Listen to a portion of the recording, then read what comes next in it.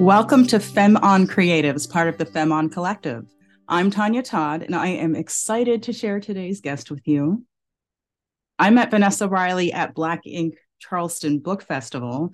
It was clear she was the star talent at this event, yet she offered her time and advice with such humble grace that it endeared me to her before I read a single word from one of her books.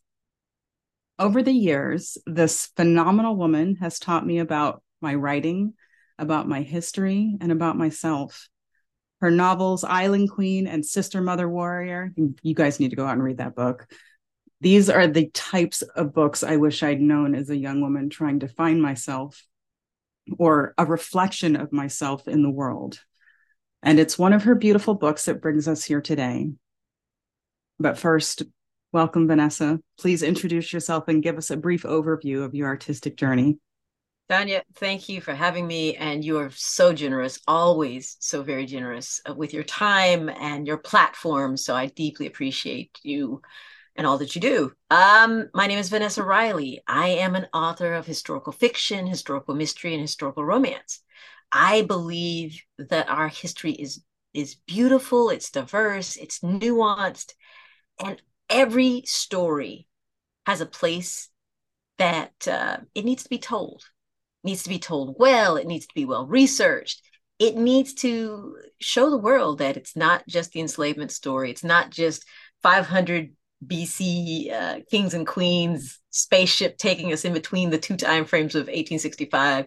And it's not just America. The diaspora is completely around the world. There's so many stories that we need to lean into, to get inspiration from, to gain a better understanding of who we are and what we can achieve.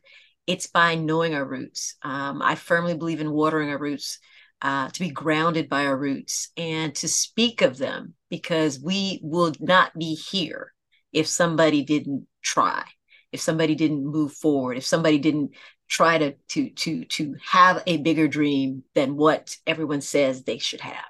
So I'm very proud of my books. I think we're somewhere around 25 now, but Ooh. they're Black women, women of color, who from 1750 to about 1830 that are striving to do different and exciting things. And I'm here for those stories. I love the idea of watering our roots.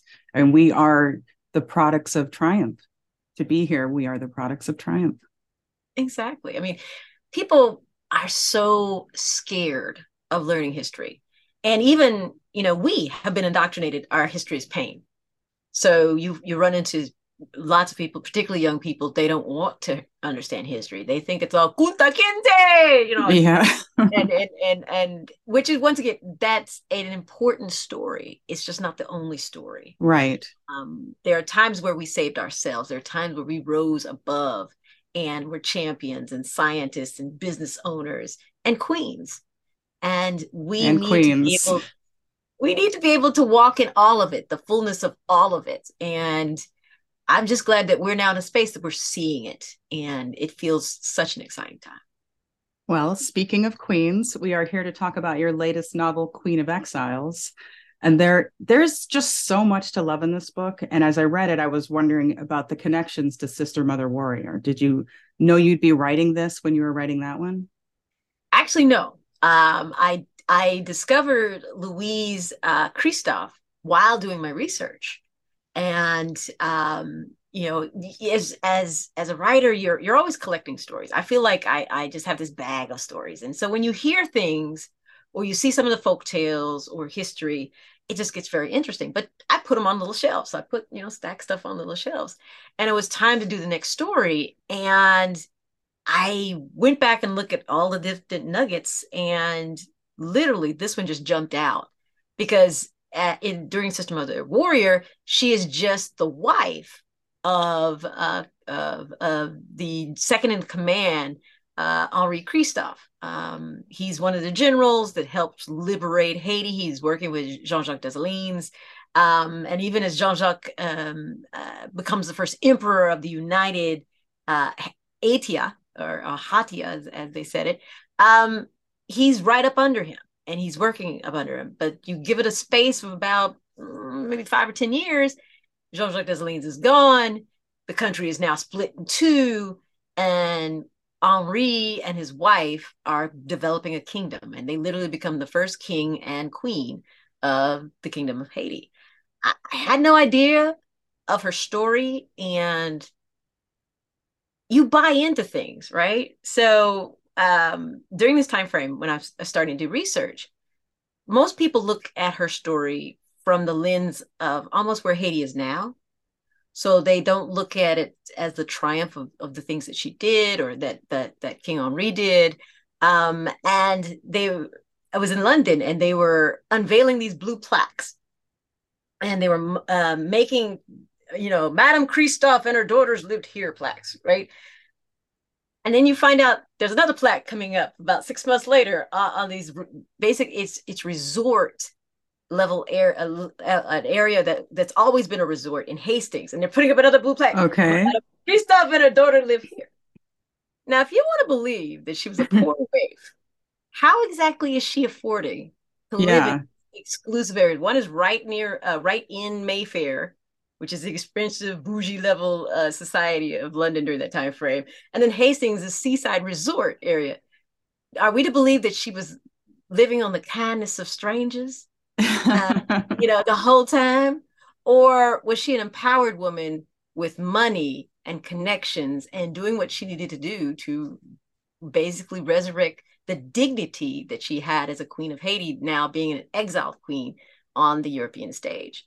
So the discovery of what we think and what we sometimes even may rationalize based on all the negative stereotypes we've ever seen, or the diminishing of the wealth and richness of our history, I'm prone to it. And so the more I discovered, the more I got excited, and I was like, I have to tell this story. You use newspaper clippings that were actually from that day and age, and I think, number one, that is a wonderful way to share this story, to say this is the shit they were talking back then. And I think that if they were trying to say that she were poor, that would have been included in those newspaper clippings. They would have had all kinds of things to say about that, and there's no mention of it.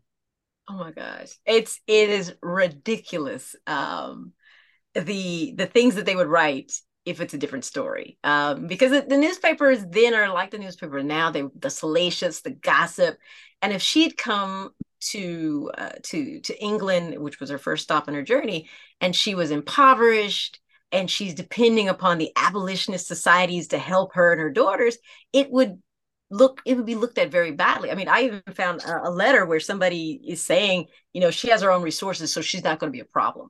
Mm.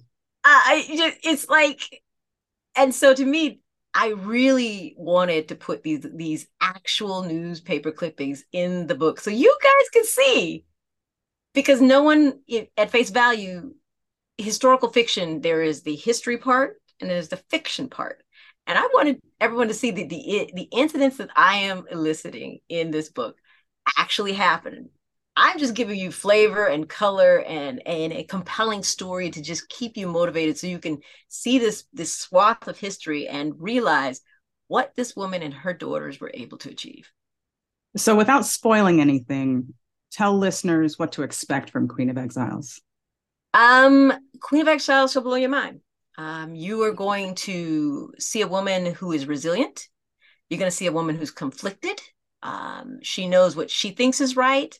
She's trying to support her husband. Her husband has been traumatized by war. He's, we would call it post-traumatic stress syndrome. He was in the American Revolution. He was in the early battles where Haiti kept flipping sides between Spain and France. He's leading the rebellions. He lived war a long, long time. And so as you see the way he's over militarizing the country, to me, it comes from this point of making sure I'm safe because I am still living in the trauma of war. So you have a king who's trying to find peace, trying to make peace, and actually doing a lot of diplomatic work with the various nations, but he's still at war in his head. And how do you deal with that? How do you love a man through that? How do you retain your identity when, he might want you just to be the beautiful space, the supporter in the corner, as opposed to remembering, because you've spent so much time away from each other, that this woman had strength.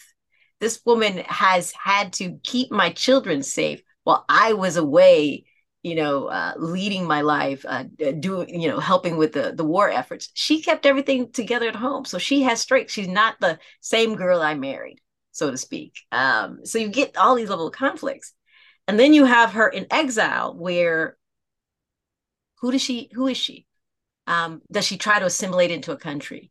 Will the ruling classes accept her as a queen or as a former queen? Will she be able to socialize with them? All of these different things, and then finding her triumphs, where she was accepted, some of the failings where she wasn't. To me, it's a great journey. And then as a mom, just the not to spoil it, but one daughter is chronically ill, and the other one, through circumstances, doesn't know who she is really. She's lost her identity. Being a princess in Haiti was a big part of her identity, and then facing blatant racism in Europe. Who is she now? And what does beauty really mean? And what does, when someone says they love you, what does that really mean in these political contexts and realisms that she may be facing?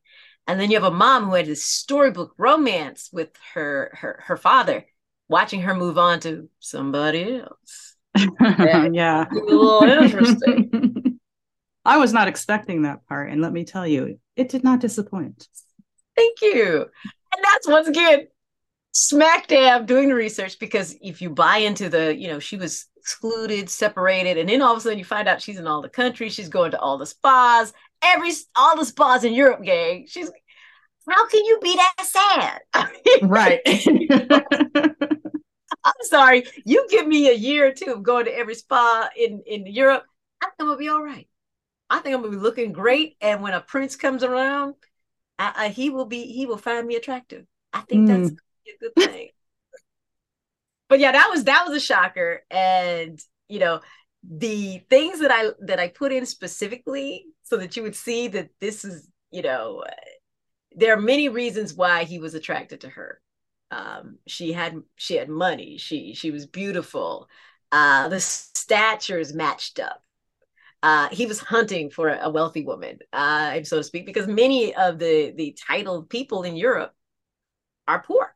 Their duchies or their lands cost a lot of money, lots of taxes, lots of upkeep. So they're always constantly trying to marry within the married class, in the wealthy classes and whatnot. Mm-hmm. She fits the bill on many things, but to see the other evidence of how deep that connection was amazing. And so I wanted to make sure you really felt that love. And to me, it's important when you've had this husband, this relationship that was bigger than life, and then it's over.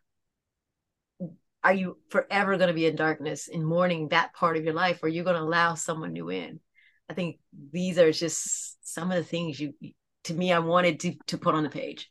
You mentioned darkness, and you do a lot with shadows in the story. You mentioned shadows falling over her quite a bit, but it means something. You use those shadows. Was that something that happened organically, or did you set out to do it? Was it something that you noticed that you were doing and then you said, I'll lean into this?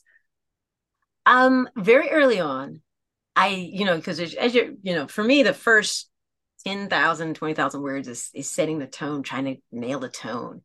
And I just kept focusing on the height difference between King Henry and Queen Louise. And then what does that mean if you have a man who's larger than life and he's around, that shadow you feel? And some people look at shadows, the darkness, as in bad. And for her, it was safety and security. Yeah. And then I find out that the prince is also very tall. Yeah. It worked well. I loved that you did that. And I know it's not really the story, but it's an element to the story that enriched it for me. And I just wanted to tell you I noticed. Thank you. Thank you. Every book there, I think Sarah McLean called me a talisman writer, right? So it's like, if I bring out something, I'm gonna bring it back, and repeated theme. So I do kind of look for those themes, those things, those tangible or slightly tangible things that will identify moments or let the reader know this is a big moment, this is an important Mm-hmm. thing. And for me, shadows were very, very big, particularly because most people think of shadow as bad. And I was like, let's No. put a little twist in it. The shadow is good. So I want to go back to something that you mentioned at the beginning of this, where you're talking about the reasons behind some of the things you write. And it definitely plays a role in this. One of the shows that I host for Femme is active activism. And I view your books as a type of activism because you're rewriting the narrative around Black people, Black women, Black power. And I'll share a quote that stuck with me. And it was one of those moments that you were just referencing. In a world that treated Black skin as a curse, there needed to be a way for every Black girl and boy to know our faces were once royal. Yeah. It's activism. I will unabashedly say it out loud. Because when I write, I try and invest the skin, be in the person. And the respect of that court, the Haitian court, the respect, and to go into Europe and now you're suspect because their entire lives, once Haiti became free, they didn't have that experience. She may have had some of that when she was an innkeeper's daughter, experiencing the rich classes coming in and whatnot. But once Haiti became free, she was a respected general's wife. And then she became the president's wife. And then she became the first queen, the only Yes. queen. So, and to instill that, and then to go into exile because you're trying to save your life, trying to save the lives of your daughters, and you get that disdain.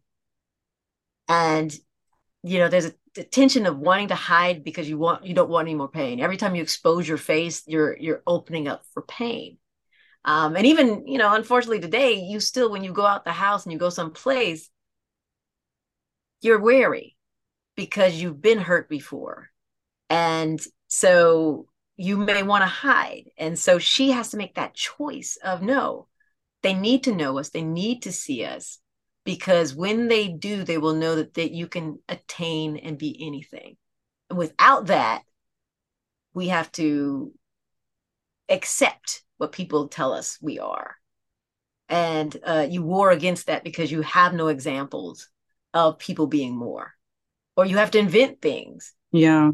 And my reality is this is true. This is true history. Right. I mean, don't get me wrong. I absolutely love Bridgerton, but the difference here is that's a fantasy version. And what you're doing is you're sharing about real people, real events, real women of color who pushed past patriarchal bounds. Absolutely. I love Bridgerton and I love the new discussions that are opening up. We were talking about the natural hair and Yeah. how before it was, you get it as straight as possible and all those sorts of things. And now it's like, we can weave it, we can do whatever we want, we can braid it. And everything is glamorous. I love the photo shoots they've been doing around it are so amazing to see Yes. India and seeing Golda and even forget the boy's name that plays the handsome little fellow. But them all together and just being so beautiful and open and the young woman Arsima who plays Lady Danbury, they are so gorgeous. They are just, and that would not happen without a Bridgerton. So Right. Bridgerton is going to be one of those touchstones in history of the before time and the after time, because I believe the way that historicals are presented in the media as a television or a film has changed. Those doors that kept us locked behind, or that say that, you're not going to have a wide audience. You're not going to have a mass audience if these people are chosen to play these parts, et cetera. We have to do Mm-hmm. this playbook, or the faux analysis of what they call historical accuracy and kind of things. All that now broken on its head because people are getting enjoyment from stories that are told extremely well, that have great diverse representation. I think that's a touchstone moment. But at the same time, when you have true stories of people who lived, we need to break down the stereotypes that ripped away their stories. Sometimes you feel like they're crying out from the graves of like, look, hello, we've done this. You can do this too. You don't have to imagine that it can happen. It has happened. We have done this. And so these stories need to be out because unfortunately the educational system is not telling these stories.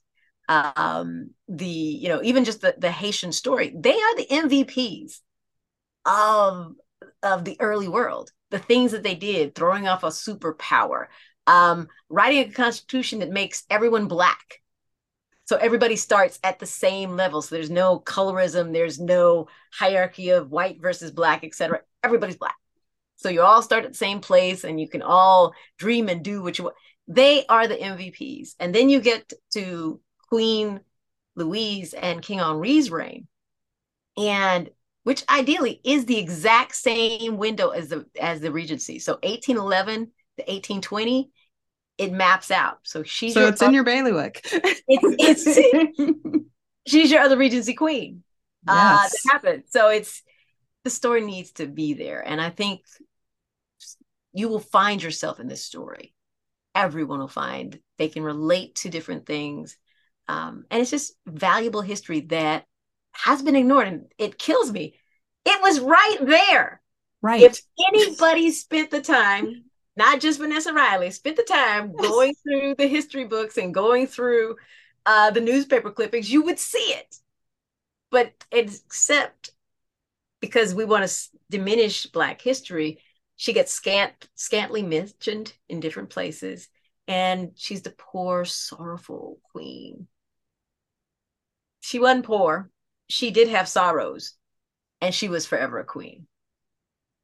Yeah, well, we all have sorrows. So that label is one of many for her. I do want to talk about the intersections of her, because I think that you do an amazing job of weaving the intersections of identity into this character. I say character, but she's a real woman, but you had to piece together the parts that you learned. So it's not just that she's a woman, it's not just that she's a Black woman, but you show the way age and class and being a military wife, like you said earlier, and having a chronically sick child, all of these aspects make up who she is. Exactly. We're not a monolith. So Queen Louise's story may look different than someone else's story. It doesn't invalidate somebody else's story, doesn't invalidate her experiences, but we need to open our minds to say, look at the spectrum. This woman is a spectrum, right? The political intrigues that are happening within her Haitian court. Trying to be more European versus being loyal to our African heritage. There's so many things to unpack in her journey. And to me, it was, I can't show everything, but let me show those elements that are going to weave a story that's going to take you along with her, for you to root for her and want to know what's happening and want to know, how does her story end? To me, that was essential. And just I can't see how to tell part of this story and make it feel authentic, because people like to divide her up. They want to divide her up and make her a mousy little queen that didn't open her mouth, and that's not the woman I found. Or they want to make her a poor waif that was isolated and ostracized in London, and that wasn't what I found. And they totally skipped the European spas, which I'm like,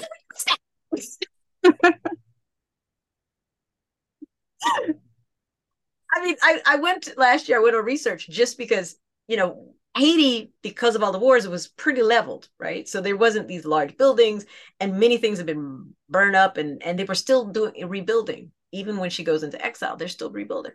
She goes to a place that's got buildings that are 200, 300, 1,000 years old.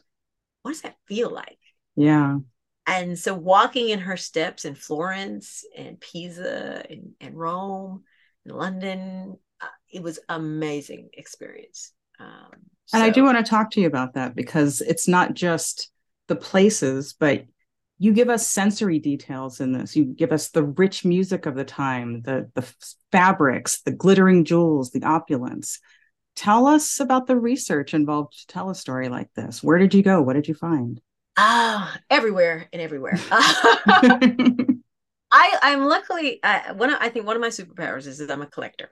So as I may be researching other things, little things will stick in and I'll add it to the collection. So one of the first hotels she stays in London is the Osborne Hotel. And as I do, because like I do a very extensive research. I try to go to the place if at all possible. It's so close to the Thames. I'm like, she's a walker. I learned that very early. She's going to walk by the Thames. What does that feel like? You walk in the morning and you're right there at the Thames River. Because it's a different experience than being right where, you know, not exactly right there, but one of their early homes was very close to Le Cap, so it was right on the water, so they could see the water from from her window, one of their early homes. But after that, it was jungle and things like that from where the palace was. But to be right there in London, right on the Thames, the waterways that you escaped on, what does that feel like? The smell in the morning. Now, granted, they're years and centuries different, but certain things you can imagine, the smell of the docks is still going to smell like docks. The way water smells, you know, unless it's polluted, it's going to smell. But you Right. kind of get it. You get the sense of the way the wind is feeling. And I want you to feel like you're walking in her footsteps. So as much sensory detail as I can add, I will do. And then things of the time, like for me, music is incredibly important. Music takes you back. And music is political. So Mm. the choices are very, very political based on who is taking positions on abolition or freedom. Those are brought into it. And, you know, some things are just a complete thank you, God. Okay. There's a painting, The Last Judgment. And this painting, when you analyze it, you're looking in the foreground and you can see angels and you can see kings and whatnot. But when you look in the background, you actually see Caribbean women. I looked at the painting 2 or 3 times, did not see that until like the third time I looked at the painting. And I was doing this because that painting was on display at the Osborne Hotel. Because Athenair hadn't told you yet. Exactly. Exactly. And so just Oh to me, no, the it wasn't connection. her. It wasn't her, was it? Ooh, Which ooh. of the daughters noticed it? I The think Cleo one. So I don't I remember her think it name. was Amethyst. Yes, Amethyst. Yes, the jewel, Amethyst. Yes, Yes. in Athena. Yeah, I'm gonna mess them names up, girl. I'm very southern. Well, and there's multiple versions of their names. That's one of the, I wouldn't say joy. That is not a joy. Interesting parts of this You've got to be very loose. Like Google is one of my like whenever I do research, I always start with Google. What does the world say? And that's how you have to look at when you do a Google search. What does the world say? Because the things that come up top are the most popular. They had the most traction and hits. They are not necessarily right, but they're telling you what the world is saying about these particular people. Very good first pass. And that's where you begin to figure out the names are switched up. Yeah. So literally I had to find early documents. So there was the newspaper that the kingdom published. So I found early versions of that because one of the early controversies was did Henri, because it's a French society language. Although he was born in an English colony, was he a Henry or Henri? Yeah. It's Henry because when you go back to the actual newspapers that printed from King Henri, it's spelled with a Y. But the contemporary sources have put an I on it because they just naturally say it's French, so it's got to be. The man knew how to sign his name. Okay. Yeah. And that's just one of many challenges with the names. There's to not spoil any of this book with names. We'll talk about Jean-Jacques from your previous book, but there's also Jean-Jacques. And Yeah. so I'm reading this going, is that the same person? You know? Hey, but you know, I learned from that experience, right? So now I will forever have the table at the front. So the table at the front will tell you their names. And actually, for those who want to get into more research or even write in this period of time, I gave you the names of the titles because there were counts, there were dukes, there were viscounts, etc. princes, lots of princes in these particular See, I in the don't read that kingdom. part because I don't want spoilers. I don't want to know who's going to be in the story. I want to be surprised. So it was one of those, I'm discovering this as we go through the story and I'm seeing these references. Like, that's interesting that this name is really close to this name in this previous book, and this name is almost exactly that name, but there are some elements that are a little different. Exactly. So just to me, it's I try in the narrative to be as close to what was said on the ground during that time frame. But because the way history has been recorded has met or Google or Wikipedia has messed up, right? Yes. I sometimes like I try and capture that, because one of the most beautiful things is people, when they read one of my novels, they want to learn more about the real people. And so they're Googling, they're Wikipediaing, they're buying books, etc. So I want to help. I want to help you, because when you finish a book, there's not another time where you are more open to learning something new than when you've just finished a book, because it's fresh in your head. Yes, and you can Things that picture hit these you. characters. Exactly. So I want to make the world, make y'all's jobs a little easier so that you can enjoy these books, and really feel a part of the times. So something I enjoy doing with your books is buying the Kindle version and getting the audio version so that I can see how it's spelled and see the choices that you've made and how it's written, but I can also hear the proper pronunciation. Oh yes. And I'm from Aiken, South Carolina. I'm gonna tell you right now, they gave up, like so my wonderful publishers will ask me how things are pronounced. They gave up Yeah. on that. They went to the experts, because Like, it's I know like, how look, it's spelled. I don't know how to say the spelling's correct. it. Y'all get an actual French person, or get a Haitian person, or get Right. somebody from Africa or something, because I'm gonna mess it up, and I don't want to insult anybody. I don't want to insult any cultures, and they just know that now. So now they go get the professors, or at times I will actually work with professors who are specialists, who have come from that particular area, to give the pronunciation, and then I turn that over for the audio, because the audio people are so into their jobs, like they Mm-hmm. want to know, and they've got a punch list just uh, to figure out how to say certain things, and it impresses me how very professional and the levels of polish these narrators want to get to. I'm very excited. Do you know who your narrator is going to be for this one yet?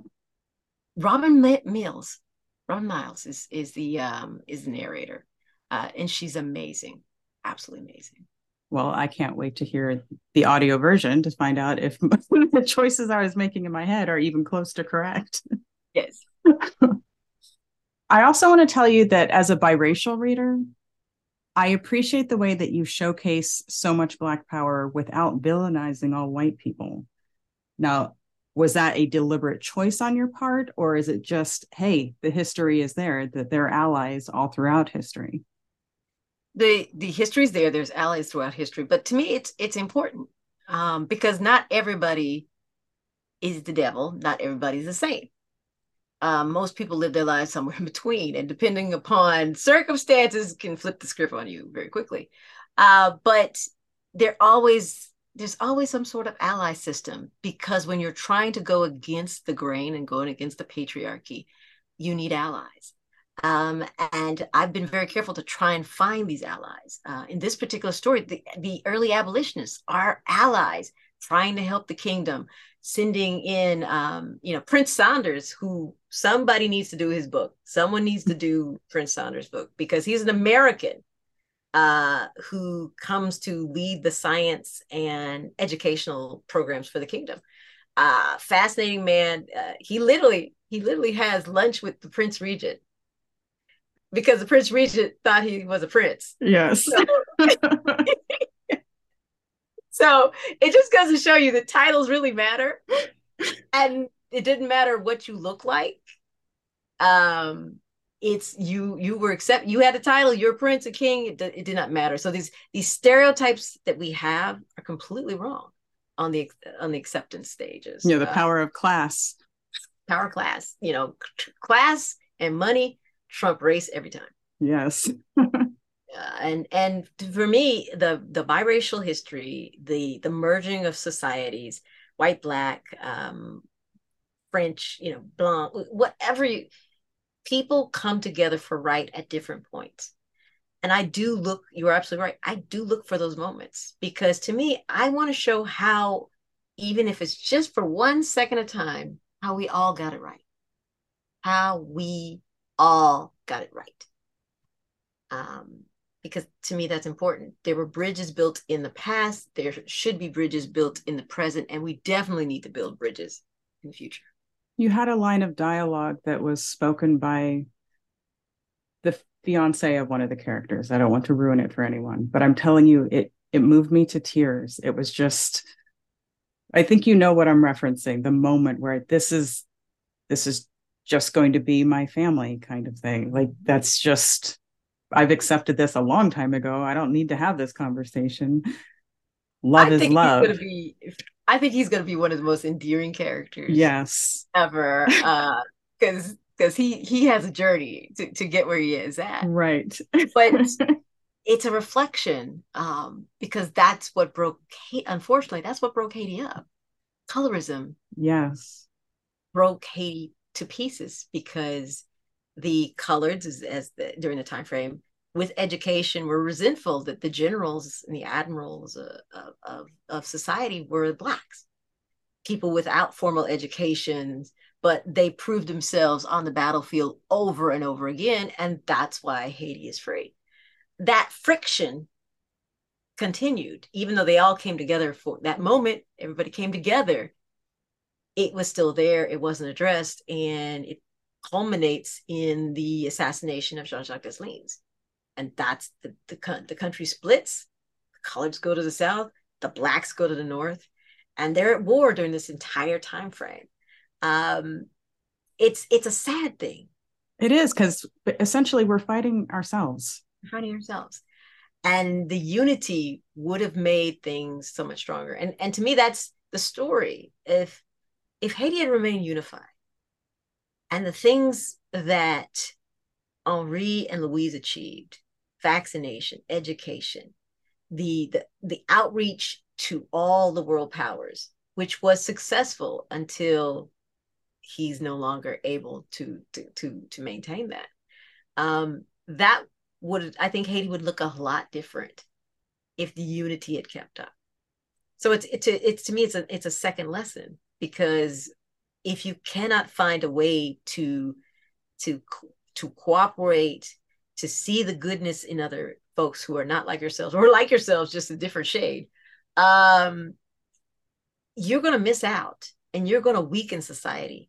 And they left them in such a weak society. That's why France is able to come back. That's why there's no friends of the country to save them from wrongfully paying the debt to the losers. Yes, and let's talk about that. That one of the most notable things I learned wasn't even about Queen Louise. It was about the reparations Haiti was forced to pay.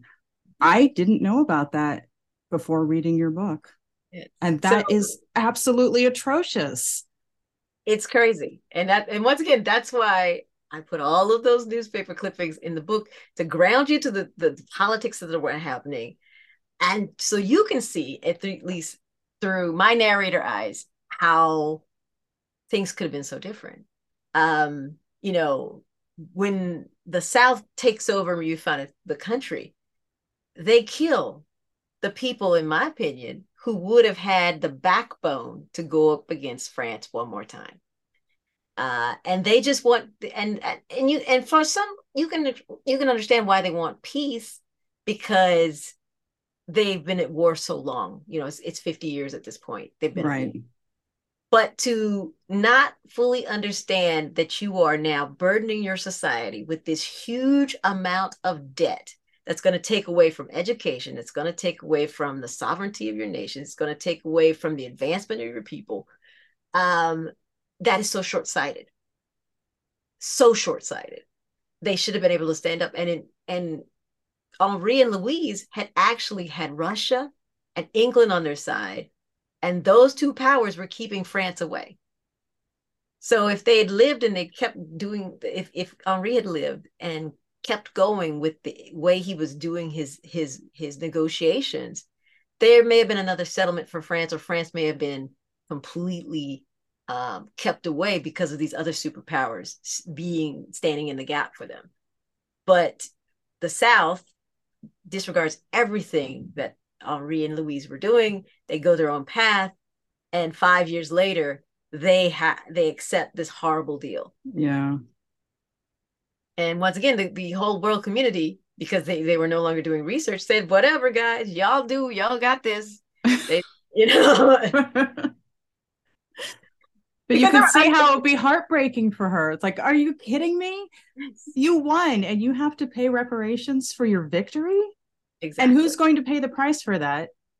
The people. The people. The people. And, you know, it's just, what's so fascinating is the guy who champions this deal is run out within another 10 years after that. You've doomed the place, but you got to run for your safety, because the people you doomed realize you doomed them, and now they want blood.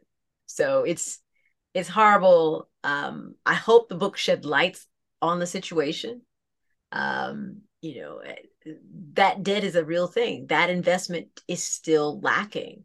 I think it's still affecting where they are now. Like this is one of those things that the country's not going to just get over. You know, you look at the advancement for the Dominican Republic and Haiti, they would be at the same rate of growth, same technological advancements, if they weren't robbing their country, paying for this massive debt. Because you're taking, it's guns and butter. You can't have both. Yeah. You know, it is quite a shame. So hopefully that message comes through in this book, Queen of Exiles. Tell me a little bit about your nonlinear approach to telling this story. What was that, a decision you made going into it, or did you decide that after you'd written it chronologically? Chronologically is typically the best way to write it. And my frame story, you could probably tell what the original frame story was, right? So you have the reporter coming along and he's trying to get the scoop, and that was, you know, but since I have a sensitivity reader who reads the manuscript, particularly because I am of Trinidadian. My father's from Trinidad and Tobago. I'm American. I'm not Haitian. And I always want to be sensitive. Is there something that I'm missing, particularly as we get into the politics? Because I'm reading it from my standpoint. I'm grounding it in Haitian literature, Haitian philosophers, but I still want that extra layer.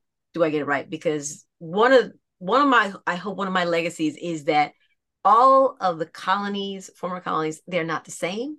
They are very different. They got different organization, different rules that brought them into formation. And so we got to break that lens. It's not a myopic lens. It is a wide, diverse lens. But because of that, I want to make sure I haven't made any mistakes, especially because you want to do no harm. I never want to do harm and whatnot. But she read what is now the opening, which might have been chapters 8, 9, and 10. And she was like, this will put everything that you need for me to be hooked into her plight right here.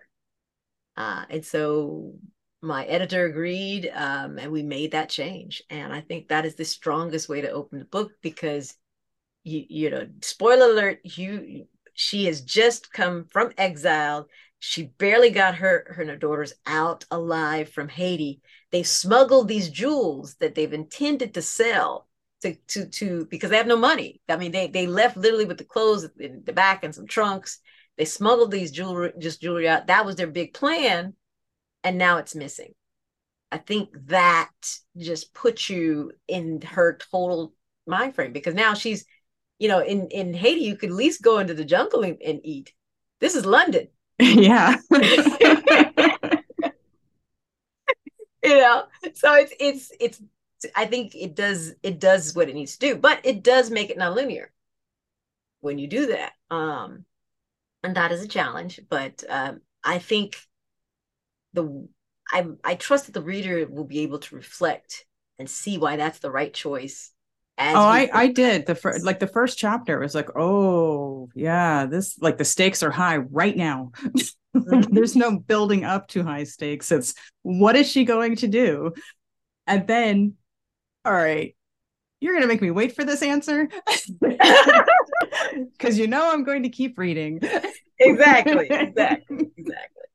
And you know, like you see her, the next thing you see her is an older woman, and she's not poor-ish, right? Right. She's well fed, so something happened. She's So it also living. gives the anxiety because when you read our history, there is a sense of anxiety of what's going to happen to us, and so I want to somewhat, in a nice way, take that level. I want you to know she survives. Take that level of anxiety because it's different than, you're reading a thriller. It's a little different when we're reading our history. I feel there's a little extra anxiety because of the way our history has always been portrayed. Mm-hmm. I'm going to take that away so that you can, okay, she made it somehow. I'm still hooked. I want to know. Yeah, but it's interesting to learn how and the things that happened along the way and the experiences that she had. And I think it's your experience as a romance writer that helped you tap into the emotions and like bring this feeling and this sense out to make people latch onto characters so it doesn't feel like a dry history book, but an emotional journey. Exactly. People rag on romance writing, but it's actually one of the hardest genres to write because everybody knows the outcome. So how do you make a story feel different, new, relatable, and fresh if everybody already knows the outcome? That Right. talent to be able to do that. So I honed my emotional arcs in writing romance. And I love a love story. And so if there's one in the text, that just makes it extra fun. Because you can use the romance or love story to show different dimensions of a person that you wouldn't normally get if that's not there. It's another way of helping your character be three-dimensional because who they are as they fall in love, who this other person sees them as, and what they need from each other. That's a whole nother intimate level that makes the story feel more present. You have the high more the stakes are higher when you do it and do it right. And you do it right, I must say. Thank you very much. So possibly my most important question, where can I get the recipe for this delectable butter cake that you keep referencing? I'm going to put it in one of my newsletters coming up as we get closer to lunch. It will definitely be. I will make sure the world will have the butter cake because Okay, good. because butter cake's important, guys. Yes. Incredibly important, and OMG, OMG. Don't be if you're vegan, don't be vegan now. You gotta have the butter. You can't substitute it. There's no substitute. I've tried. Just deal with it. Pray afterwards. You'll be all right. The butter cake, you got to have full gut. It's worth a sin. You gotta do it. Say some Hail Marys, you'll be all right. So what's next for you? I am currently working on next year's historical. It's I will tell you what it's about. Um, uh, Basically, I was doing research in Jamaica, and I was at Port Royal, and Port Royal has a famous history of piracy. And there I learned the name of a Black woman pirate, Jaquetta de la Haye. So I am researching her story, writing her story as we speak. And hopefully you'll see Black lady pirates next year. That's so awesome. So it's going to You be find fun, such guys. interesting people. The stories I was doing a different one, girl. I was there for a different story. And I wrote. And now you find the Queen of the Seas, right? Oh, that's a good title, by the way. It's yours. So it's I firmly believe stories come to you. They come to you, and your goal is when they come, do them justice. And so you research what you need to research. You build these fully flushed out three-dimensional characters, and you reward your readers by learning history and just getting to live in that moment. And this is an exciting one. Pirates, girl, on a boat. I know. Well, I do want to thank you very much for sharing so much about this story, sharing Queen Louise with us. What are the best ways that listeners can support you and, more importantly, support Queen of Exiles? Yeah, definitely. First, go to my website, sign up for my newsletter, vanessariley.com. That is the mothership, the homepage. From there, you can get to all my socials. Follow me on social media. I'm very active on Instagram. I'm getting active, more and more active on TikTok. I'm somewhat active on Twitter, and I'm there on Facebook. I'm there on Facebook. But sign up for the newsletter because I do recipes. The next one is going to be tiramisu. Oh, I'm here. I am on the newsletter, and I'm going to be looking for that butter cake recipe because it's yum.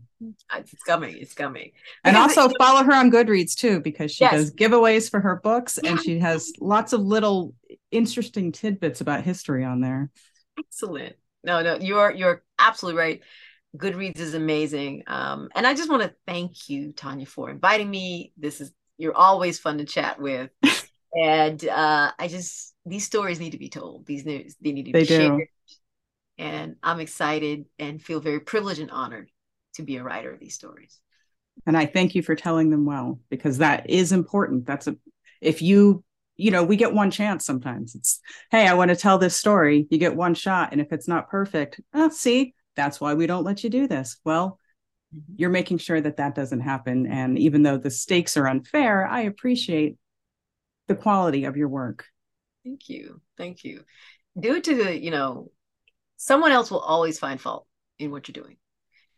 But you, at the end of the day, need to answer, did I do this to the best of my ability? Did I cross those T's? Did I dot those I's? Did I pour into this story enough so that the ancestors will feel proud?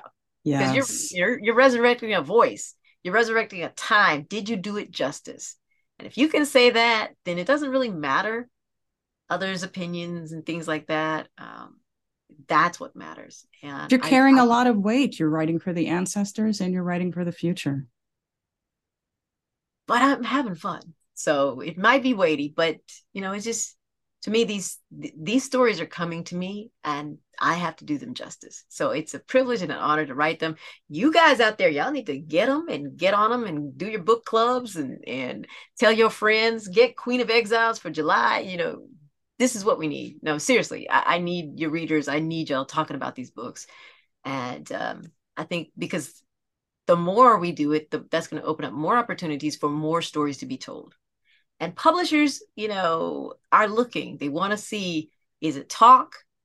Have y'all just been talking? Have you been complaining? Are there readers who are really hungry for these stories? So the more you share, even just going to your library and asking, do you have Vanessa Riley books? That makes a difference. Yes. And leave reviews. Yes, very much so. Very much so. Well, thank you everyone for listening. I hope you see why Vanessa Riley has made a lifelong fan of me. If you enjoyed this episode, please like, share, comment, and subscribe. Go out there, follow her on all of her social media, follow her newsletter, read her books, leave reviews, spread the word. This has been Femme on Creatives, part of the Femme on Collective.